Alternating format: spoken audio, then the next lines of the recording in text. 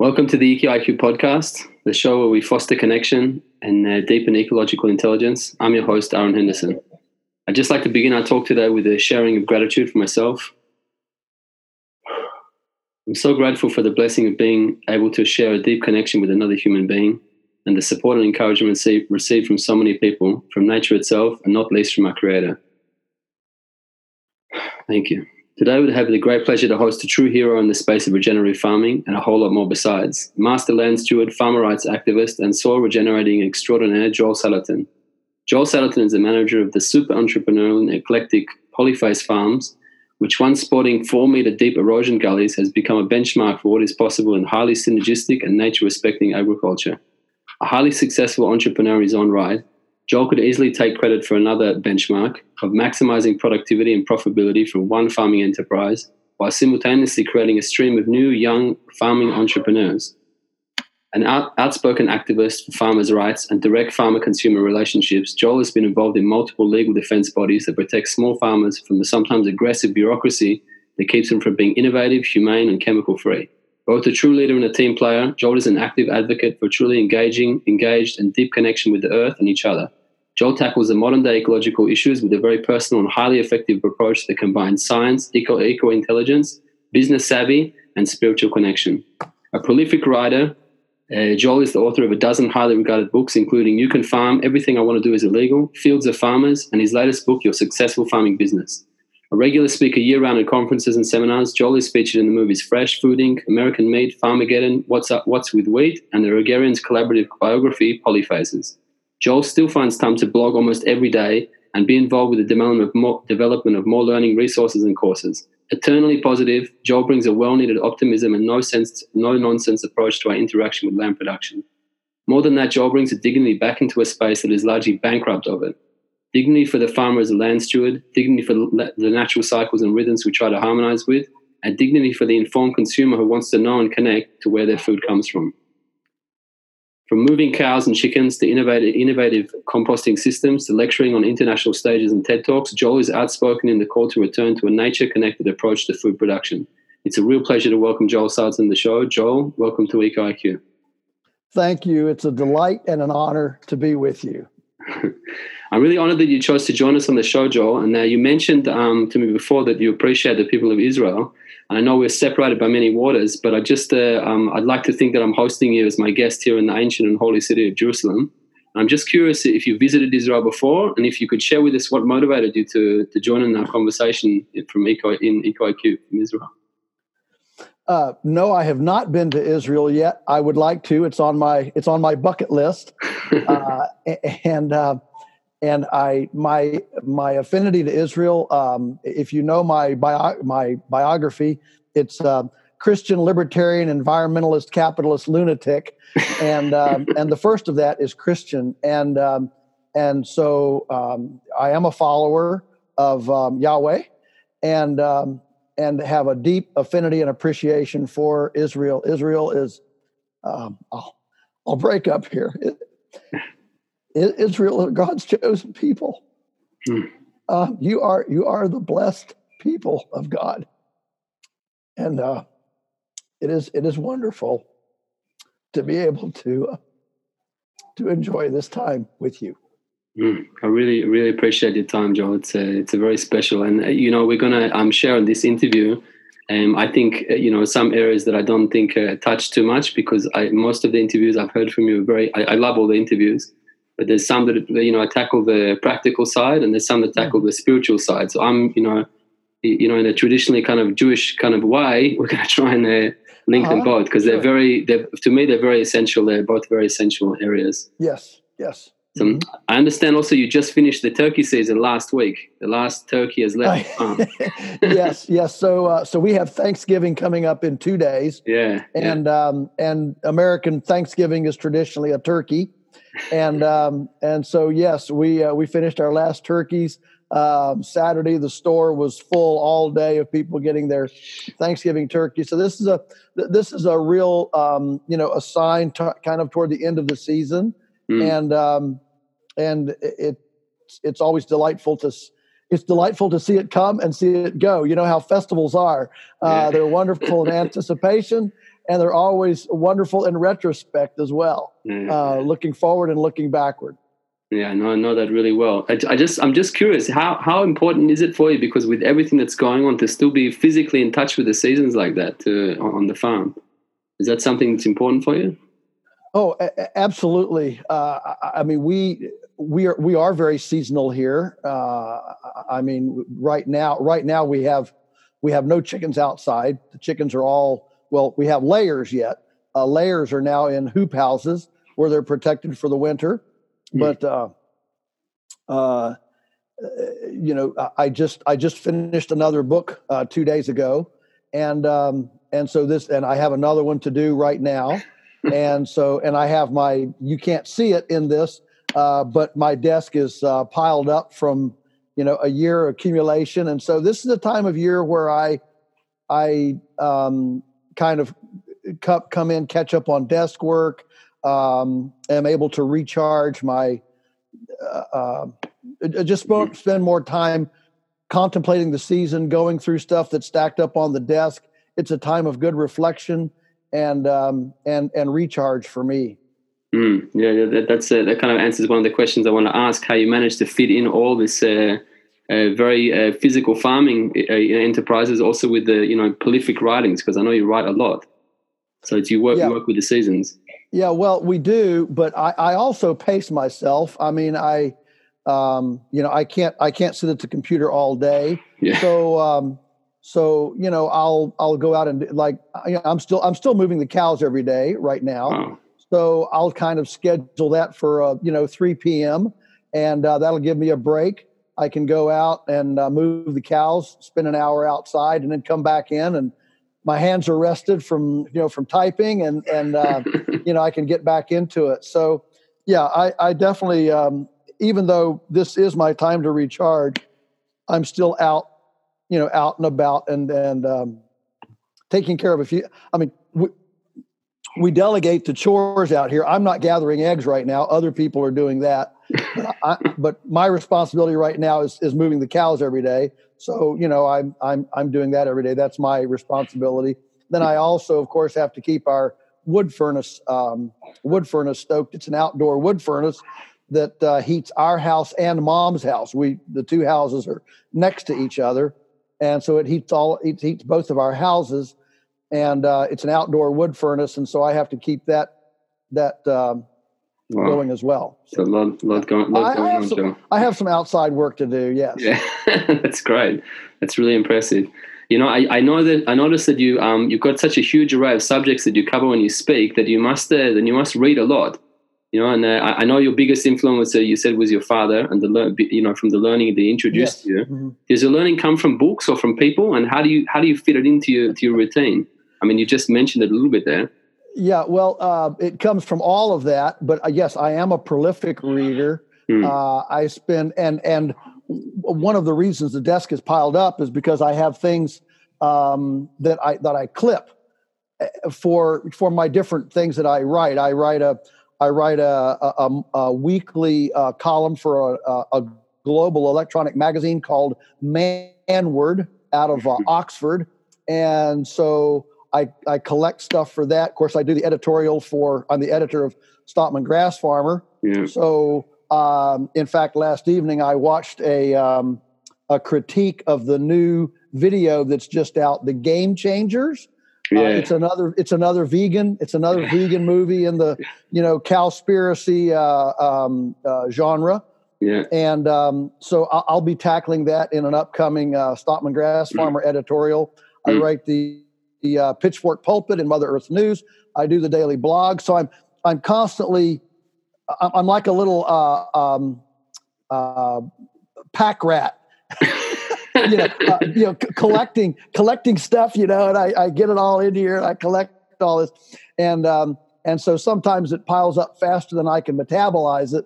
And so part of my work now is to, organize it, sort through it, throw out some of it and organize it. I have a whole stack that's not organized that I've been keeping for on the whole topic of fake meat, whole lab meat, fake meat thing.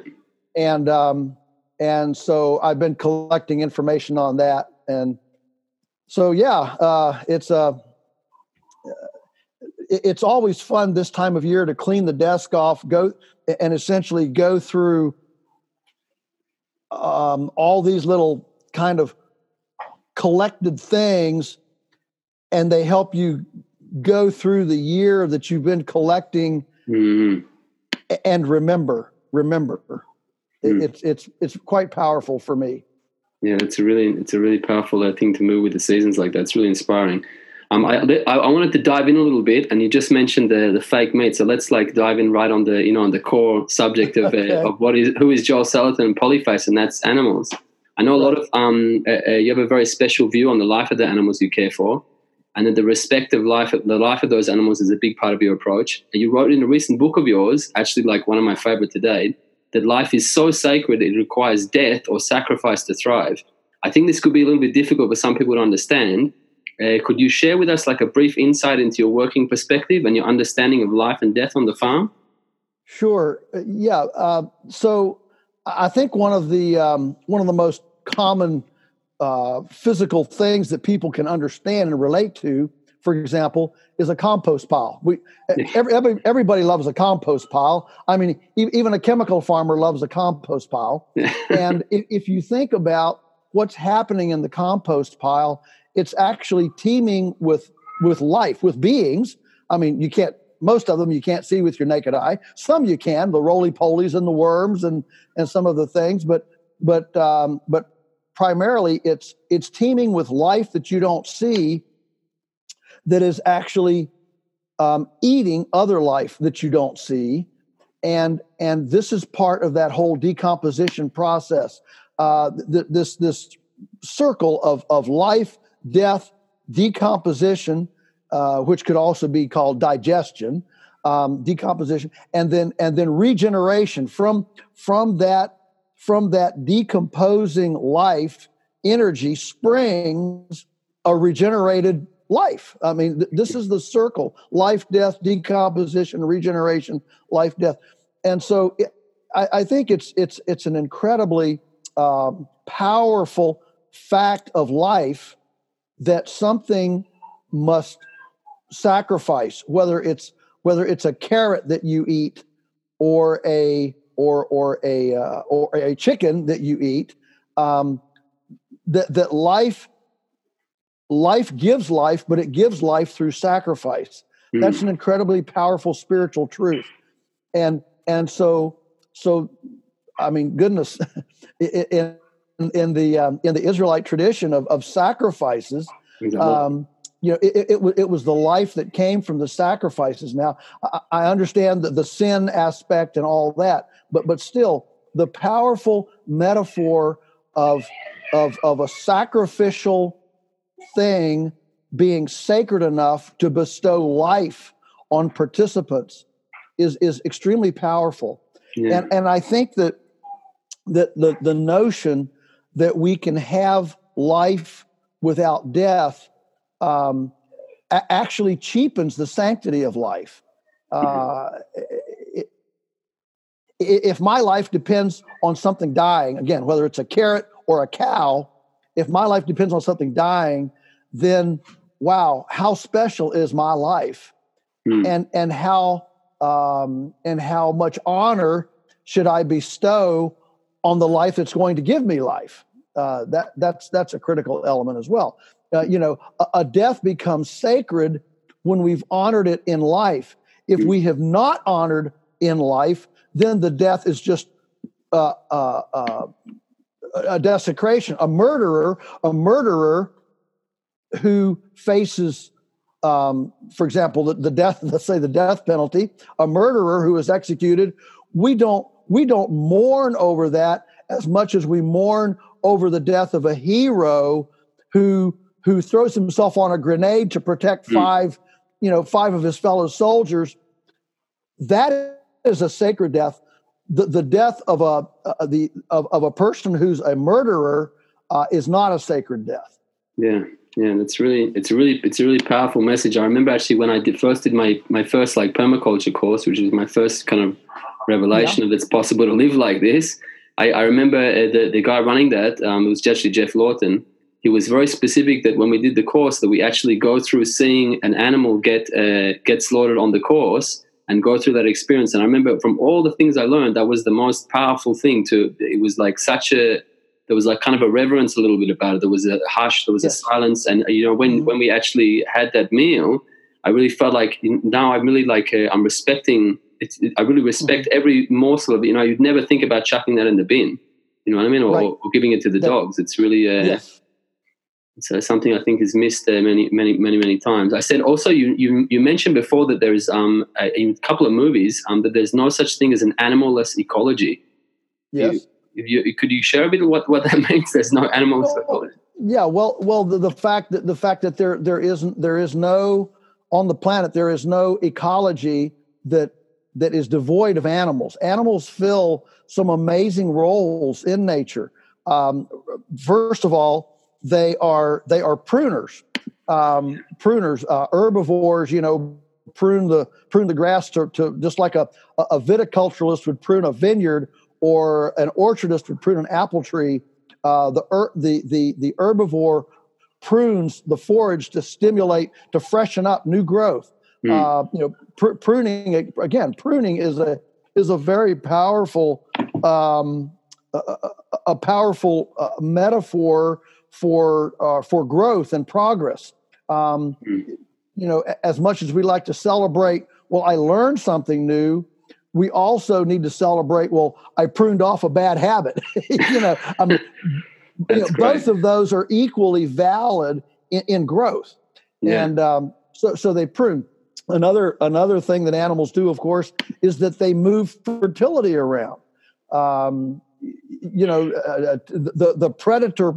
predator-prey relationship in nature moves prey animals, which are pretty much all the herbivores. All the herbivores are prey animals. The carnivores are predator animals, and the predator animals move the prey animals to hilltops. So grazing in the valleys and then going up and lounging on the hilltops, where the prey animal can look out and see if the lions are coming, that moves the fertility that gravitates downhill. It moves it back uphill to maintain the fertility cycle. Otherwise, all the hillsides and hilltops would be denuded, and the valleys would be the only thing that's fertile. And so animals provide some extremely important ecological benefits. And I think that the fake meat movement, as well as the chemical fertilizer movement, both spring from generally a mechanical view of life rather than a biological view of life, that life is fundamentally mechanical and inanimate, and we can manipulate it like parts in an automobile, as opposed to being there is mechanics to it, but it's far more than mechanics. A wheel bearing in a car, if it goes bad, you can't sit, wait for it to rest, pray over it. You can't. that wheel bearing is broken. Okay, but for life, there can be brokenness in life or wounds. And it can be repaired. A wound on our finger, we get a scab and we have new skin. It repairs. A tree branch, you prune it, you have this wound, and then the tree grows up over it, and you have new growth there. It's like a forgiveness. I would even say for us as humans, emotional wounds. Can heal as well through forgiveness. And that's a powerful aspect of, that's what's different between life and mechanics. And there are certainly mechanical aspects of life, but to assume that life is no more special than a bunch of moving parts, a bunch of mechanical moving parts, is to take away from life its supreme speciality. Yeah, I really feel like I kind of really see it as a sign that when someone's really taken on and really understands a subject very well, when they've actually taken it on, and you, I notice with yourself, Joel, you constantly related to things about human beings, like you said, also emotional wounds. It's like it's always a sign for me that someone's really taken on the subject internally. And I just wanted to share with the audience an amazing routine that you said that you do of an evening, of going and lying down in the field at night, and you're surrounded by these cows. It's an incredible picture that are well fed and content, and the experience that you have when they nudge you and sniff around you, it just speaks volumes of how much you really appreciate the life on your farm and in general. And is that something you do regularly? That going and lying down in the field? Well, I don't have it on my schedule, but I did it yesterday. Wow. And I do it. Let's just say I enjoy doing it routinely. I'm not on a schedule, but when I can, I enjoy doing it. I find that it's one of the most powerful, meditative, and it helps me to understand that there is something way bigger than me going on. Yeah. All of us wrestle, don't we, with kind of egocentricity. The universe revolves around me, because we see what we see, we think what we think, we know what we know, and so our window to the world is through us. And for me, getting out there, just lying down, I can't make the cows come up to lick me; they come of their own accord. So I have to be in a place, quiet and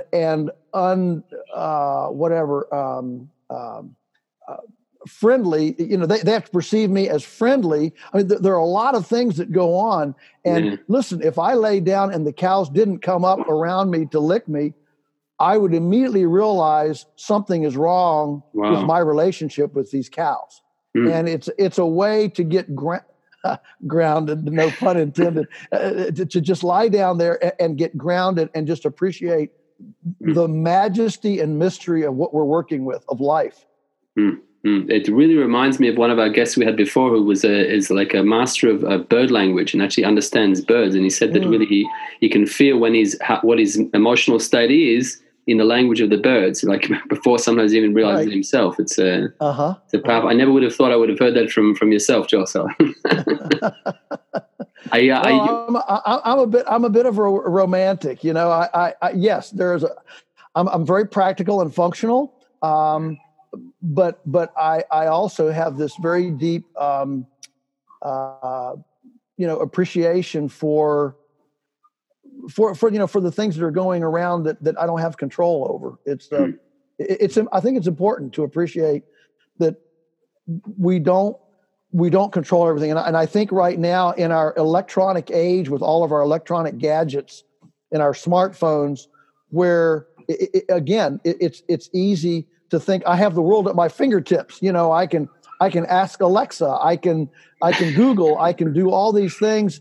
I can play video games. I can, and I think, especially the next generation coming up, I fear for just a very humble appreciation that I don't have the world at my fingertips. There is way more going on than me, and I think it's healthy to come to life not assuming that I have control of everything.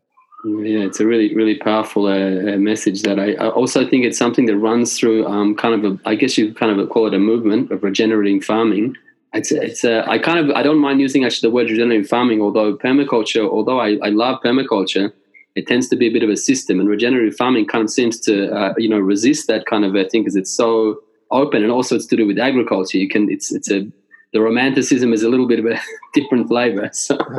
Right. Well, once the word regenerative agriculture becomes widely adopted, it'll be co-opted by some adulterous thing as well, and become an ism, and we'll be searching for another word. I agree with you. I love you. I love permaculture. I've been a fan of permaculture, but as well as holistic management, those kinds of things. But I'm very disappointed in these movements that then copyright and patent everything to where you can scarcely use the word without getting a call from an attorney saying you've infringed. Did you get a license to use that term? And owning language is a strong thing.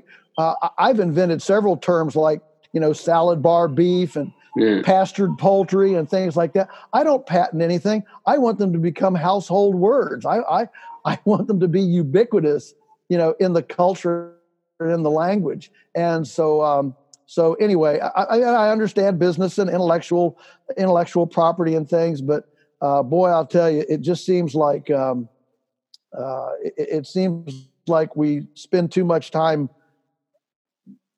creating a little thing and then spending the rest of our lives circling the wagons around to protect this, instead of taking that energy and developing another new thing. You can either spend your energy protecting this little thing that you developed, or you can take that energy and develop another new thing. It's something that's really indicative of Polyface, actually, in yourself, the idea of innovation. And I noticed also with the Polyface style of innovation, it's very big on independence. Like you have this very independent kind of structure happening where you don't have to actually run all the enterprises that happen over there. I wonder if you could just share with us a little bit of like how this idea of fiefdoms and how that works on Polyface, and how did you bring such a model to? Did it just evolve, or did you actually was it by design?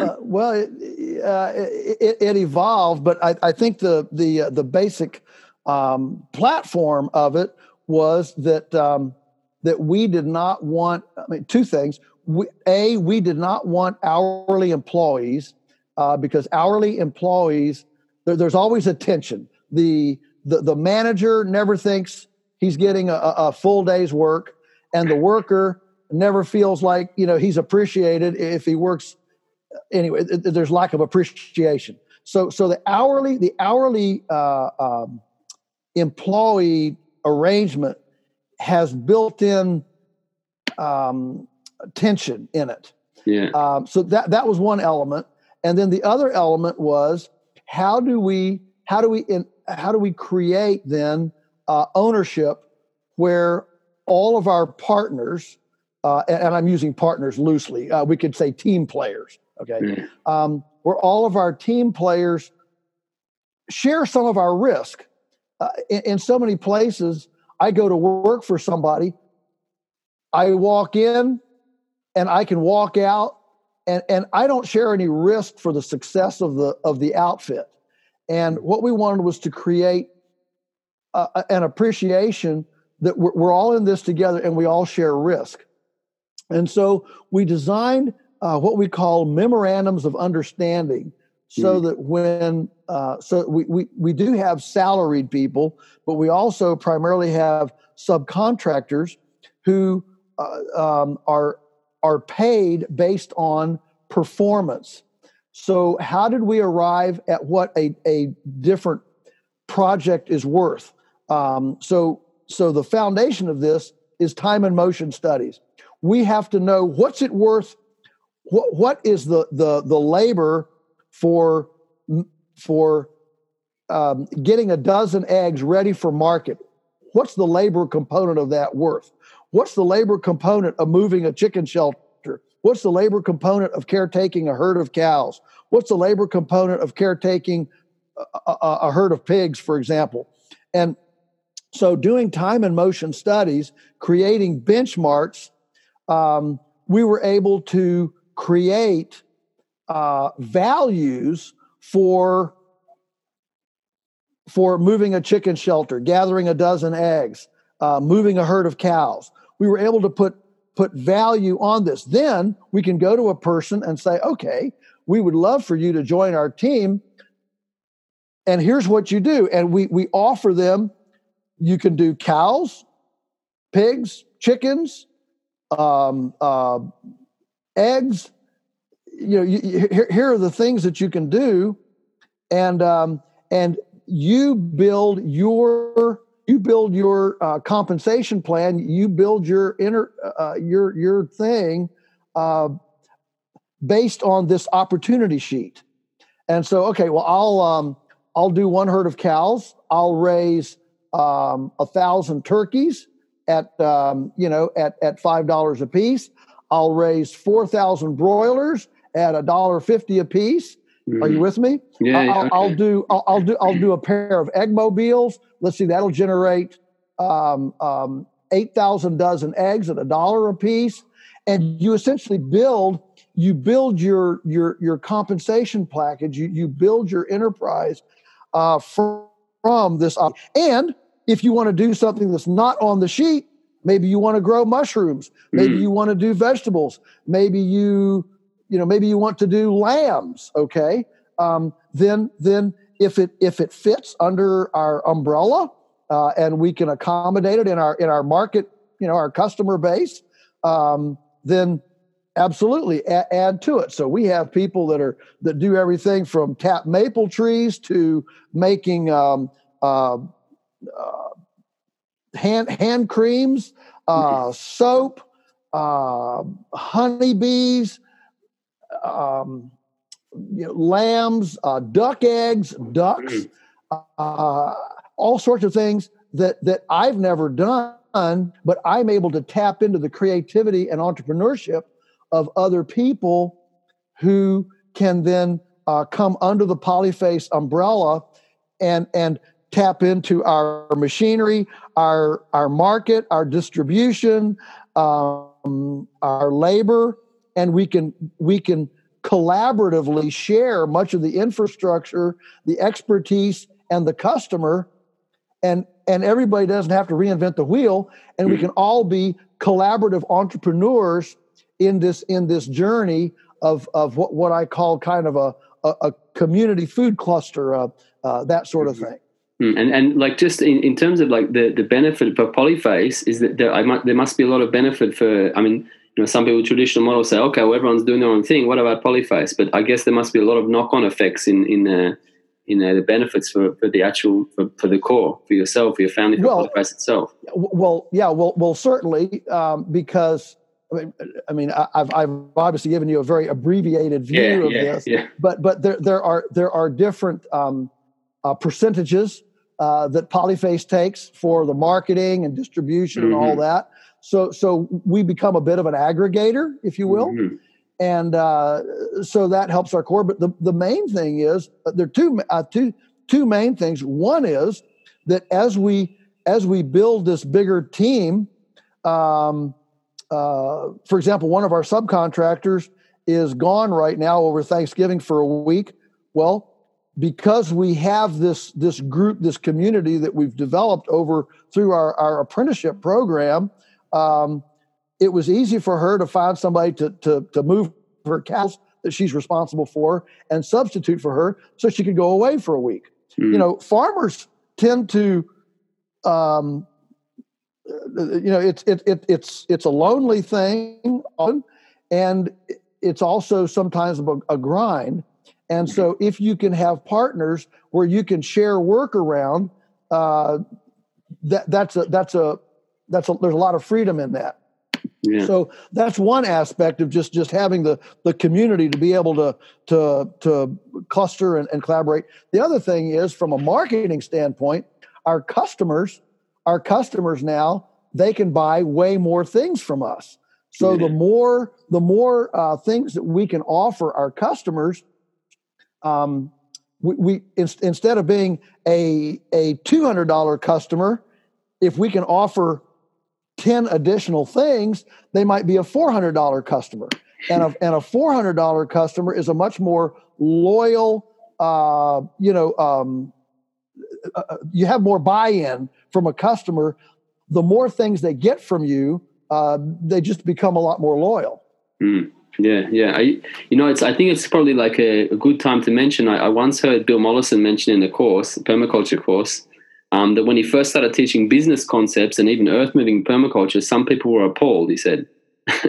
He said they said we came here to learn how to grow an apple with a worm in it, and what's all this business stuff. So, yeah. how important do you think it is to integrate sound business practices into land connection? And is there a natural harmony there too? Well, there is, and I've taken actually, a fair amount of heat for being too business minded.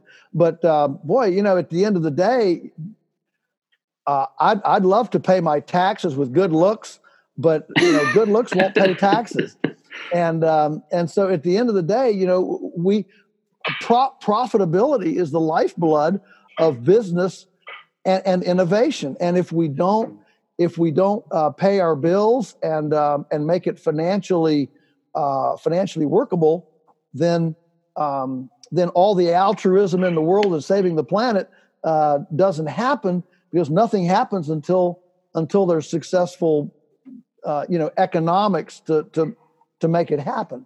I mean, that's even true in the government. If the government doesn't handle economics well, it goes bankrupt, or there's a run on the banks, or whatever. And so sound economic practice in a culture, in a civilization, sound economic practice creates a platform for sound business practice, which then creates a platform for investment, innovation, and stewardship. Who wants to take care of something that you don't know if it'll be around tomorrow? And so creating a longer range view, is part of stable business structure. Yeah, I definitely say for all the naysayers of that approach of yourself and Polyface, I mean, to be able to have such a long reach of the values that you're promoting of earth connection and respect of life and everything, I don't think they would have got nearly even 10% as far if it wasn't based on these sound business practices, for sure. Yes. Well, when we talk about attracting young people to farming, as you know, especially in the rich part of the world, the rich country, and I'm not saying that condescendingly, I'm just to help us to understand. In the rich countries of the world, the average farmer, well, in the U.S., the average farmer is now 60.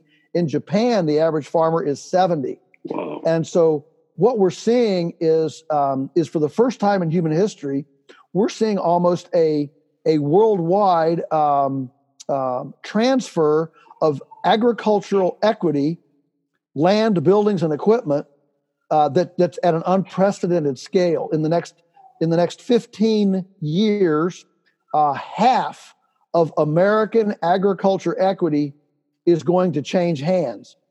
And so we desperately need young people to enter farming. And the problem is when young people can't get in, old people can't get out. So both generations are stuck. And so I am convinced that one of the reasons, I mean, there are economic reasons why young people don't want to get into farming, but I think the biggest reason is that farming is seen now as not profitable. Farming is seen as something that, well, if you can't go do information technology, or if you can't go, sit in front of a computer all day, then you're enough to go be a farmer. And I think that if we were actually able to present white collar salaries, a good salary from an agrarian life, I think young people would flock to it, because it is the most it's the most fantastic place to work. Out in the environment, clean. You're doing sacred stuff. You're growing things for appreciative people. It's a wonderful thing. But most young people are not told that it's viable because it's not profitable. And so we have to address the economics of it in order to attract young people into it as a vocation. Yeah, I think it's I think there's also some like an extra thing I just wanted to add to that I think today there is also like another kind of value besides economical that young people would be attracted to that kind of lifestyle. And that's this idea actually that what we base the show on is eco-intelligence. I think like today we've really lost this idea of biosensitivity and how much value that can have when I'm in touch with nature. And I see really, it seems like constantly people need to tell us what's right and wrong regarding nature, which is also include ourselves. And in terms of production, it's even pushed on us that to be efficient or productive, to make a living from it, it doesn't need to be pretty or harmonious. So I just wanted to ask you how important you think it is to hone this like forgotten art of harmony sensing in nature, and how relevant is like the beauty of our work when it comes to being pragmatic and scientific on the land. Yes. Well, there's certainly. I think that true function does create form that is beautiful, and so then you say, well, what kind of function creates beautiful form? Well, function follows natural template, follows nature's template, and so for example, for 4 decades. We were told, we in the world, we were told by the scientific community to feed dead cows to cows. This was a cheap way, an economical way. We could even say a functional way to produce beef, to produce a cow faster and cheaper. And at our farm, we did not buy into all of this idea, not because we hated science or because we hated innovation. We looked around the planet and said, well, where do herbivores eat meat? They don't eat meat. Now, we didn't know that there would be bovine spongiform encephalopathy, mad cow. We didn't know that was going to happen, but it was enough for us to look at nature's template and say, nature doesn't do it.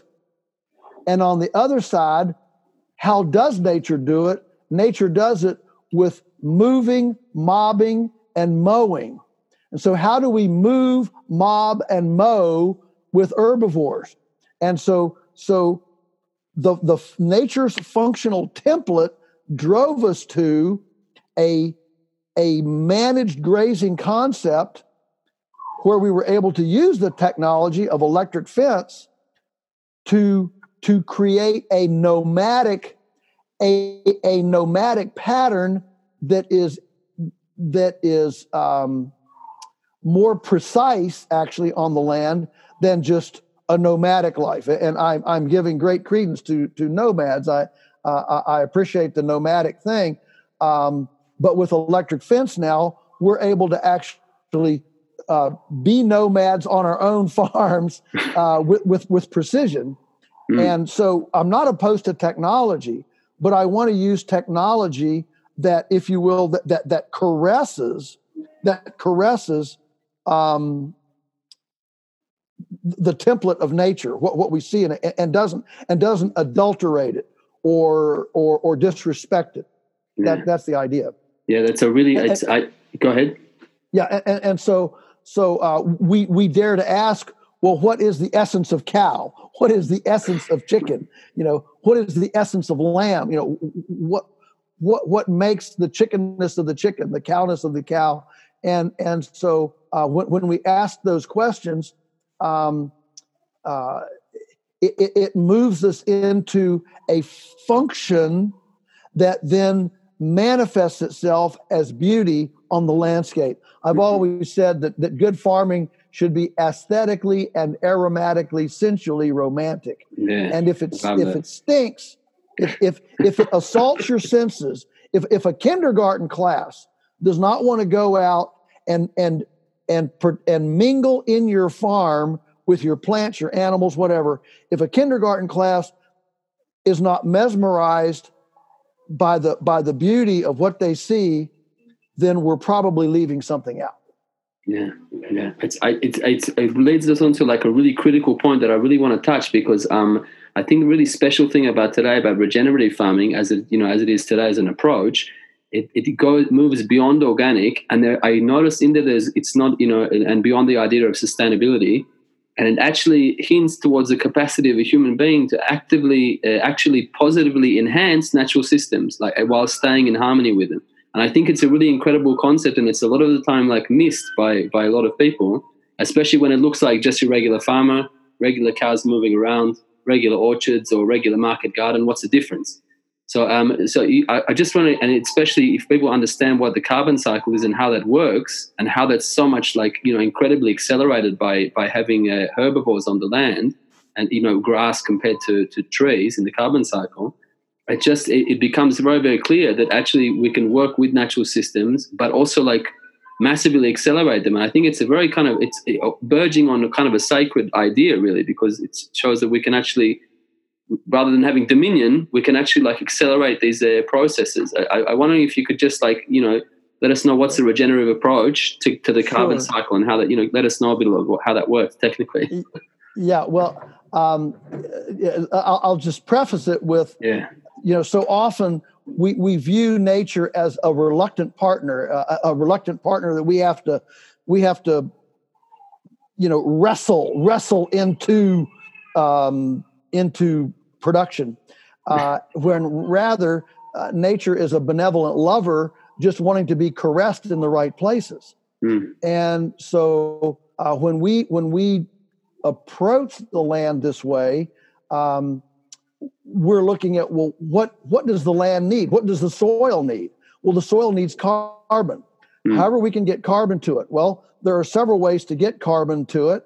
Obviously, the only way to get carbon is to grow a plant, and because a plant takes in carbon dioxide, it splits off the carbon, leaves that in the soil or in the biomass, and exhales the oxygen. We breathe the oxygen, and animals breathe the oxygen, and we exhale carbon dioxide, and that's the animal plant cycle on the planet. And so, as we move toward harmony, it means we need to harmonize the weight of animals and the weight of plants. Those need to harmonize. I'm just saying that because many agricultural systems are trying to do it without animals, without the incorporation of animals. And animal breath is important, but animal manure is also important. There's magic in what an animal can do with cellulose. And so on our farm, we integrate the forest with the open land. We integrate the animals with the open land. And so it's all integrated rather than segregated. And so we chip. We go in. We get diseased and crooked and sick trees, and we chip those. That allows the healthy trees to grow better because now they've been thinned out. I'm a believer in the permaculture concept. We need more forest and fewer trees. So most of our forests are weedy. They need thinning. And at least in North America, that used to be done by fire, and in Australia, that was done by fire. Yeah. Today, we can do it with chainsaws and chippers, and we can use that carbon to compost, to feed soils in the open ground, to leverage that carbon instead of burning it, to leverage it actually on the land to feed the mycorrhizae and the soil microbial community that's there.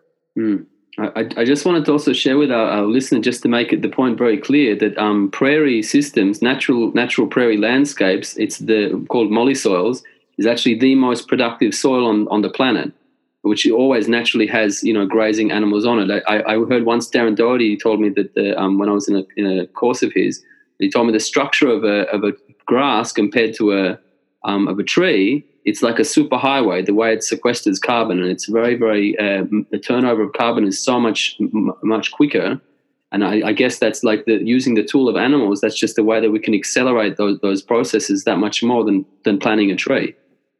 Well, yes, all the deepest soils on the planet are not under forests or bushes. They're under prairies, and prairies are, the whole basis of the prairie is the herbivore, and then the herbivore prey, the predator prey relationship that moves in this migratory choreography across the prairie. In other words, the animals don't stay in the same spot. If you look at animals in nature, they are moving, they are mobbed up for predator protection, and they're mowing or pruning.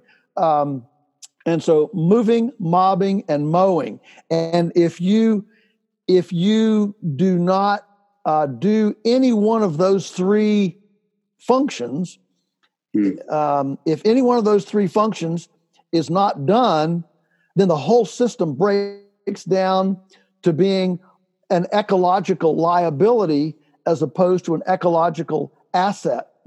And in most of our livestock systems today, we have not just broken one of those, we've broken all three. The animals aren't moving, they're cooped up in a house. The animals aren't mowing, they're eating grain. The animals they're not doing any pruning.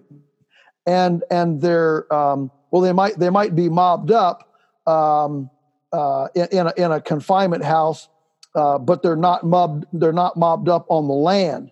If they are on the land, they're just in large acreages, just kind of running willy-nilly over the landscape, in large areas, as opposed to being clumped up like they would if there were a predator pushing them and keeping them clumped up. So moving, mobbing, and mowing are I call those that's the triumvirate.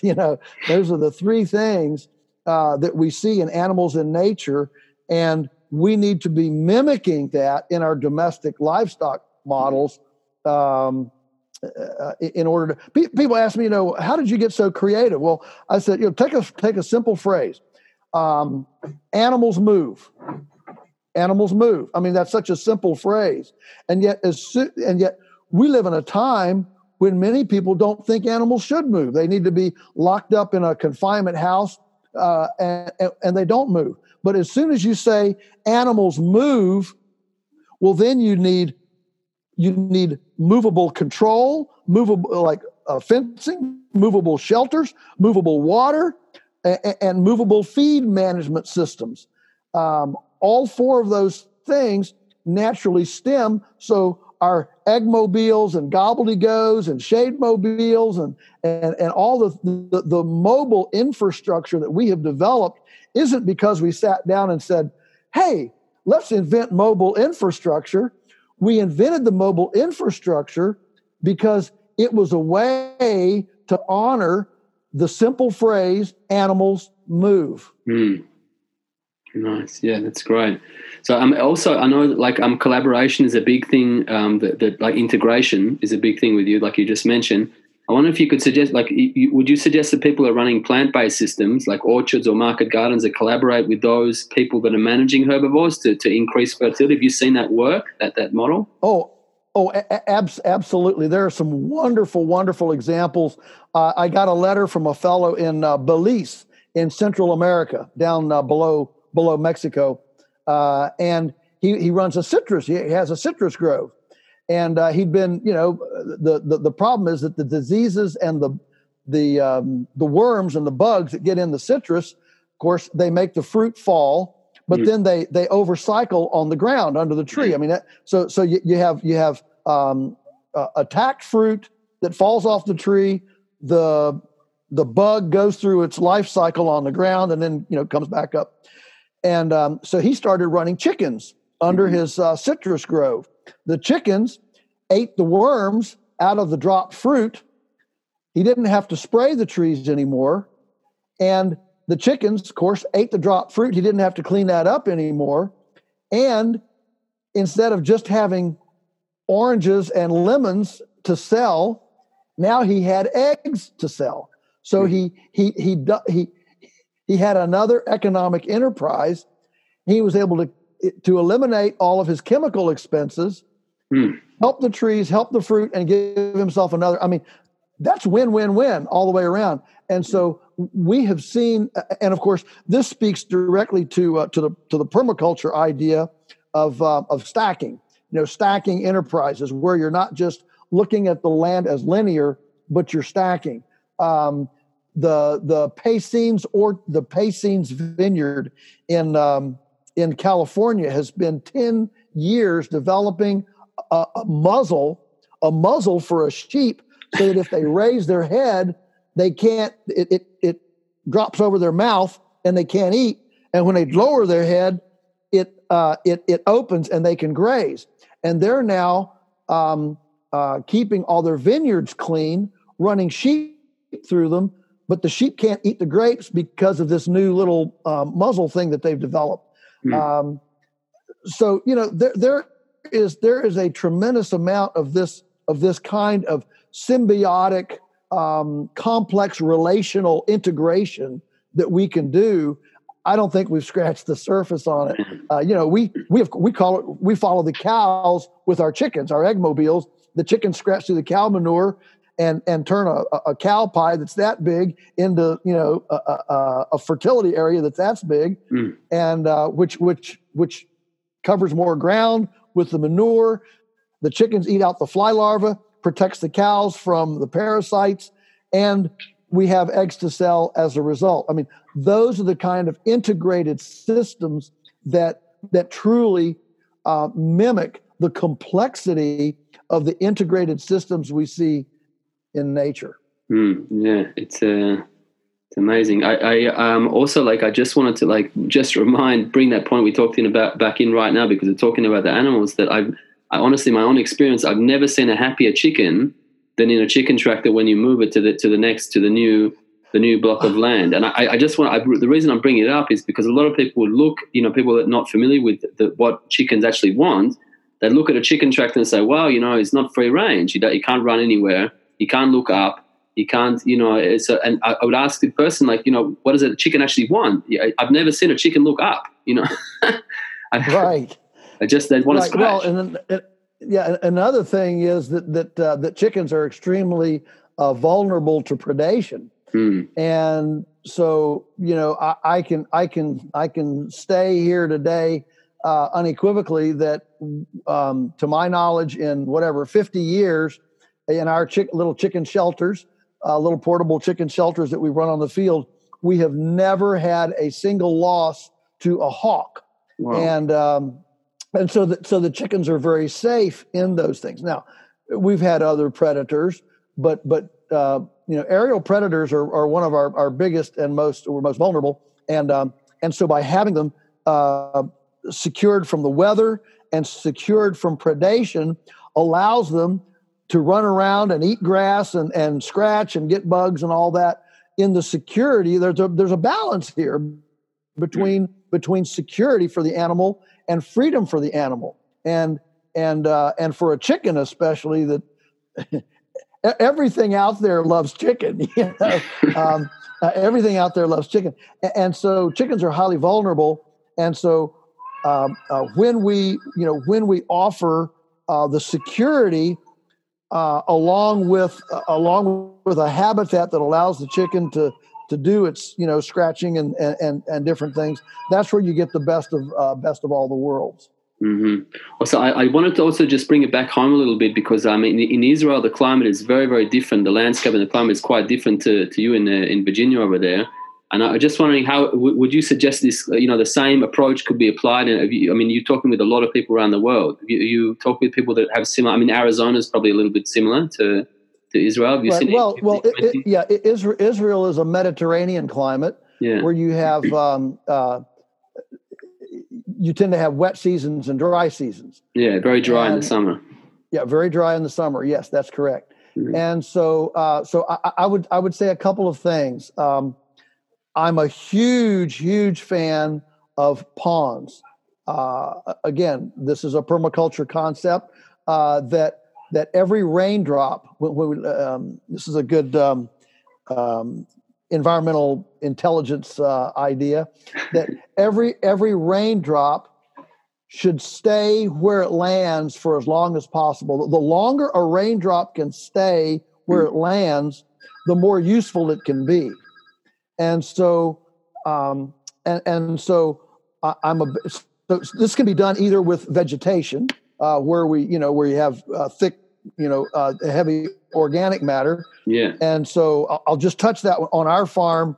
On our farm since 1961, we have gone from 1% organic matter to today we have more than 8% organic matter on our farm. So we used to be 1% too, and now we're 8.2. Just say 8%. We'll realize every percent increase in organic matter is an extra 20,000 gallons of water retentive capacity per acre. Wow. So 7 clicks from 1% to 8%, 7 clicks is 140,000 gallons of water per acre. That's huge. It's if you're I realize I'm in gallons, but if you did that in liters, it's a lot. yeah. I mean, you're talking about 400 liters per acre, or said another way, 1 million liters per hectare. Wow. Okay, that's a lot of water. All right. So the first way to hold a raindrop where it falls is with vegetation to protect the soil from the pounding of the rain, and then organic matter in the soil that gives you a sponge. That's the first dimension. The second dimension is to mimic what the Australian water guru P.A. Yeomans developed with. He said every farmer should aspire to eliminate surface runoff from his farm, and so we have built, 15, 16 ponds, not in streams and not on springs, but simply in valleys where water runs. So even in Israel, even in Arizona, there are what I call water events per year. There are days where water's running everywhere. Maybe not very many days, but a few, maybe even 5 or 6. The point is, if on those particular days when water's running everywhere, if you can hold that on high ground and then meter it out gently over the season of dry, you can often increase biomass production by 2, 3, 4 times, depending on how much. So, for example, this summer we had a drought, and we normally have one sometime in the season. Now we're not in a Mediterranean climate, but all these things are relative. I mean, our grasses are acclimated to more routine rains than perhaps grasses in Israel. Yeah. And so the grass here is drought stressed, let's just say, faster than native grasses in Israel or Arizona. Okay. Yeah. All right. So we head into this drought, and we're doing, and with all these ponds we've now developed over the years that just collect rain event extra runoff. They're not in running streams. They're just in valleys that we've just impounded. We're able to irrigate with that. We use the New Zealand K-line, the little pods on the little K-line system, and so the thing is, in a drought, you never get more sun, and so if you can get water when you have all this sun, you can actually get a lot of growth. And so we actually drained almost all of our ponds.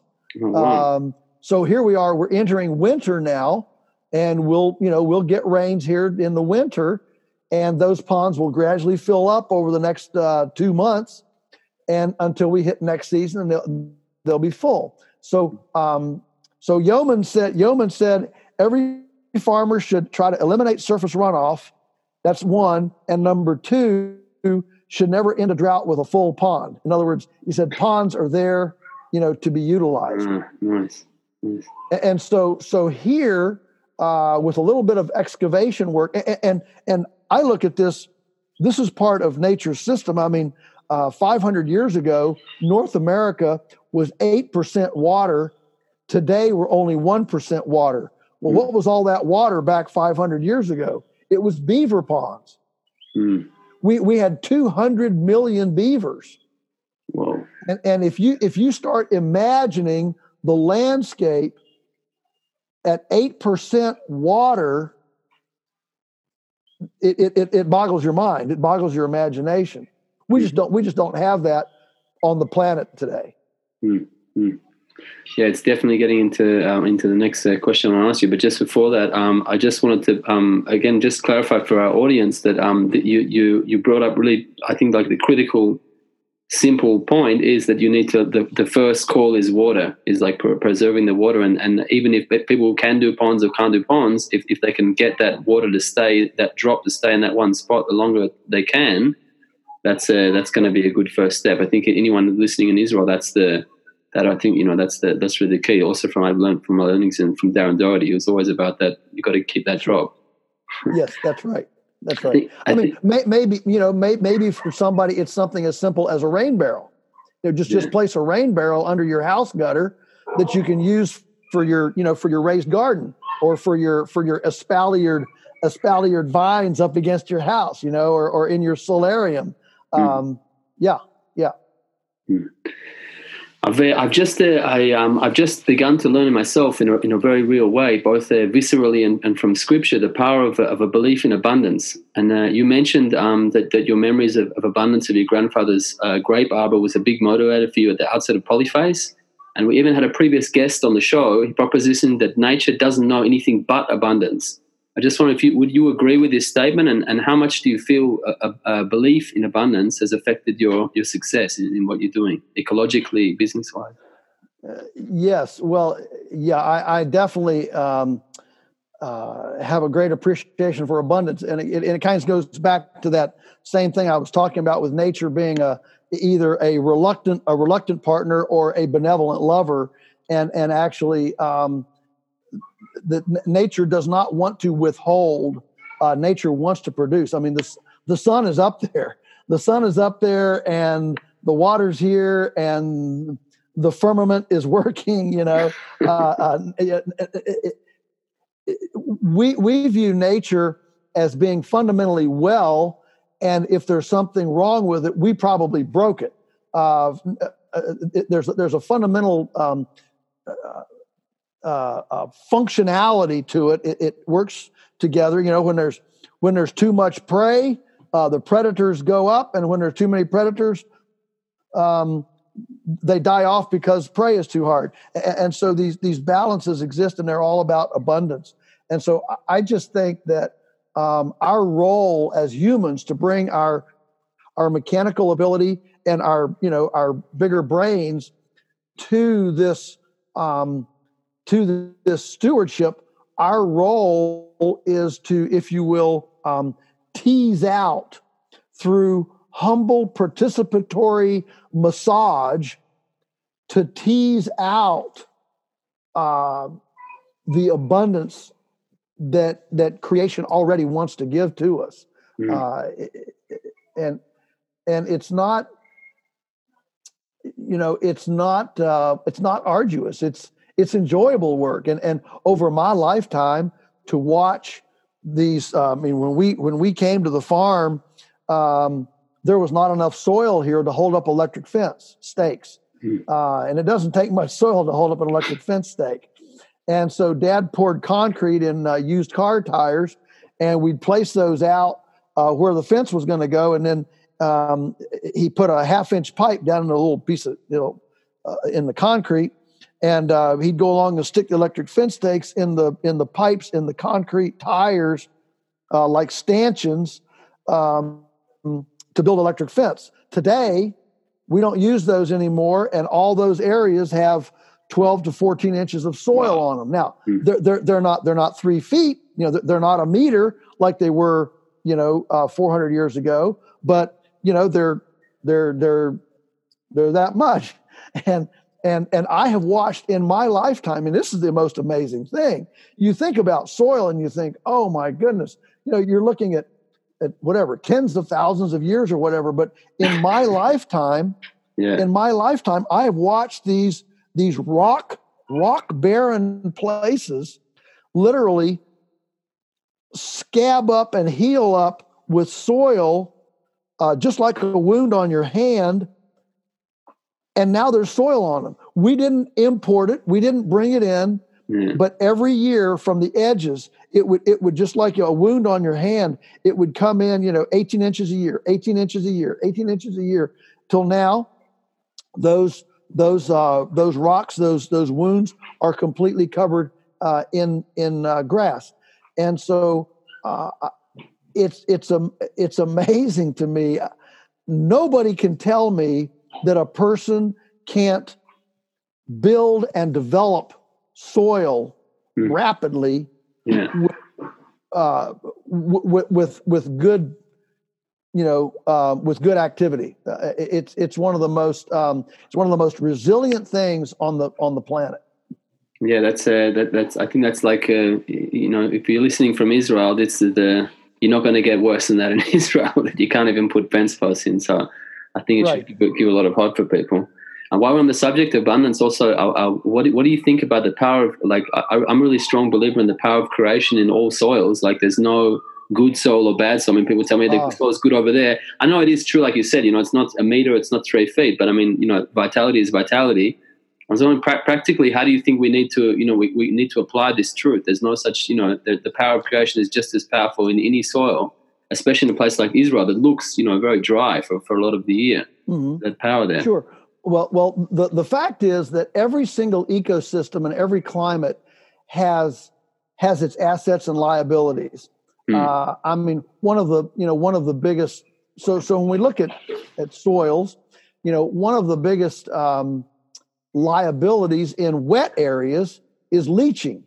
So you grow a lot of vegetation, but it's mineral deficient, or it tends to be mineral deficient because you have all this leaching. In a dry area, you don't grow as much biomass, but what you have is high mineral. Yeah. So that's why in the wet areas, which tend to be coastal, we can get mineral deposits. Wet areas tend to be near minerals because that's where water moved and evaporated, and you have mineral deposits. And so, again, nature's provided a way to remineralize the leached soils of wet areas. And now the question is, how do we rehydrate the arid areas where there are an abundance of minerals? I mean, when I go to dry places, I'm constantly struck by the productive capacity of the soils. If it gets a drink of water, all it needs is a drink of water, and it just explodes. Here, water is often not enough because the soils are mineral deficient, and until we move the mineral thing forward, it's hard to get good growth. So yeah, I'm a big believer. Sandy soils, clay soils, high soils, low soils, dry soils, wet soils, all of them respond to carbon. I mean, carbon is the common denominator for all of them, and if we can get enough carbon, then we get enough soil biology. And the soil biology begins, and the carbon holds more water.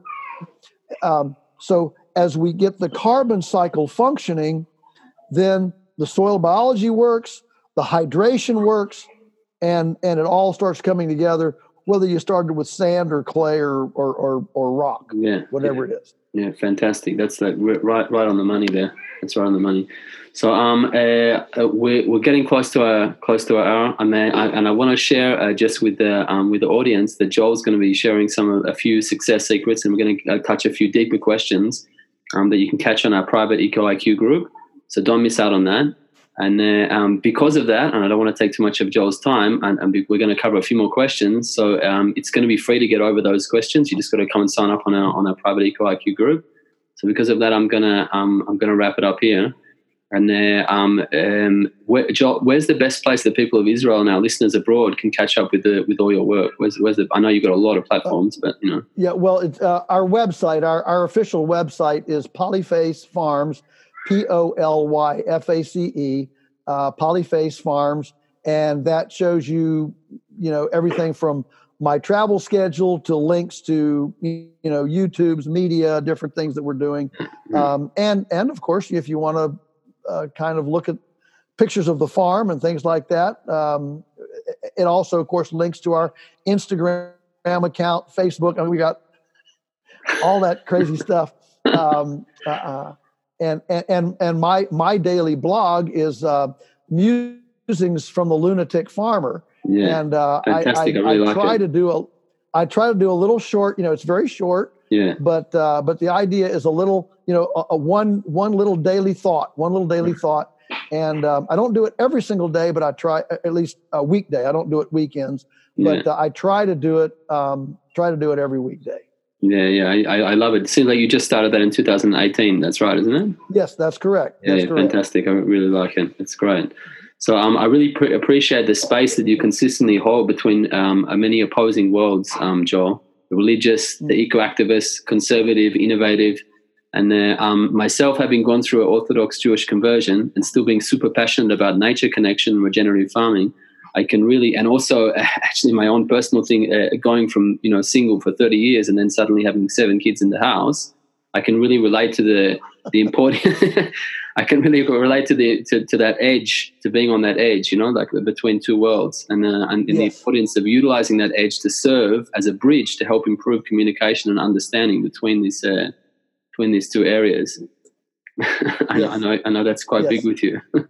It is. Well, I encourage people to read eclectically, read broadly, read things that you would not normally read, because we can all learn from somebody, and another person's perspective may be different than ours, but it's good. It's good to be challenged and encouraged by a perspective that we may not want to sit down and have a cup of tea with, but their perspective is important nonetheless, and it's all part of this bigger universe of ideas.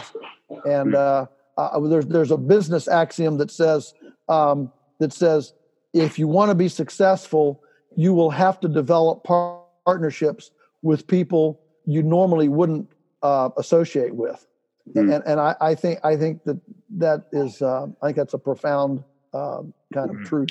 It actually reminds me, Joel. I wanted to ask you just if you've got a message for I mean that's already a great thing there, but I just wanted to ask you if you've got a message for the people of Israel, just to people that are wanting to make that deeper connection with land, specifically in production, in farming. If you've got a bit of a message for them to encouragement or a bit of advice or. Well, I guess my message could not be better than Isaiah.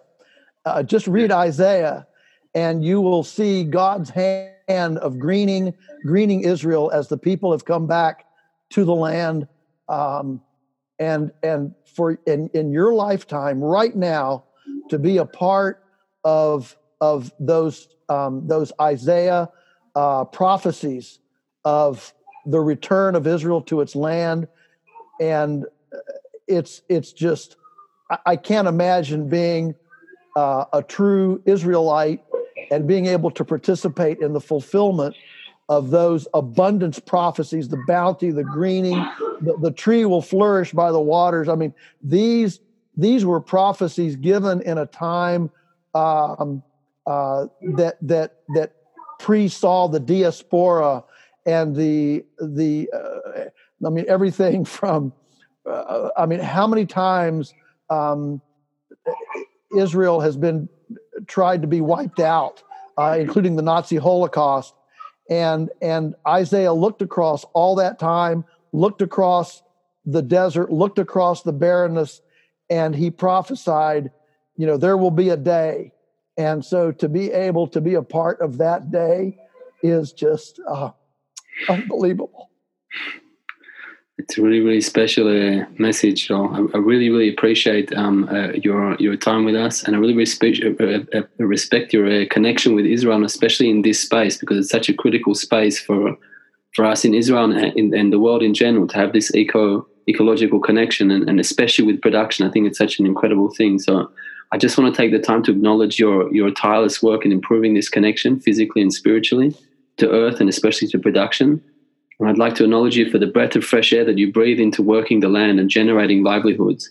I know, admittedly or not, everyone is yearning for a deeper spiritual connection to farming, and it's really a heartfelt appreciation, Joel, that I know the legacy that you're a part of will continue to help people make that step towards a much deeper connection.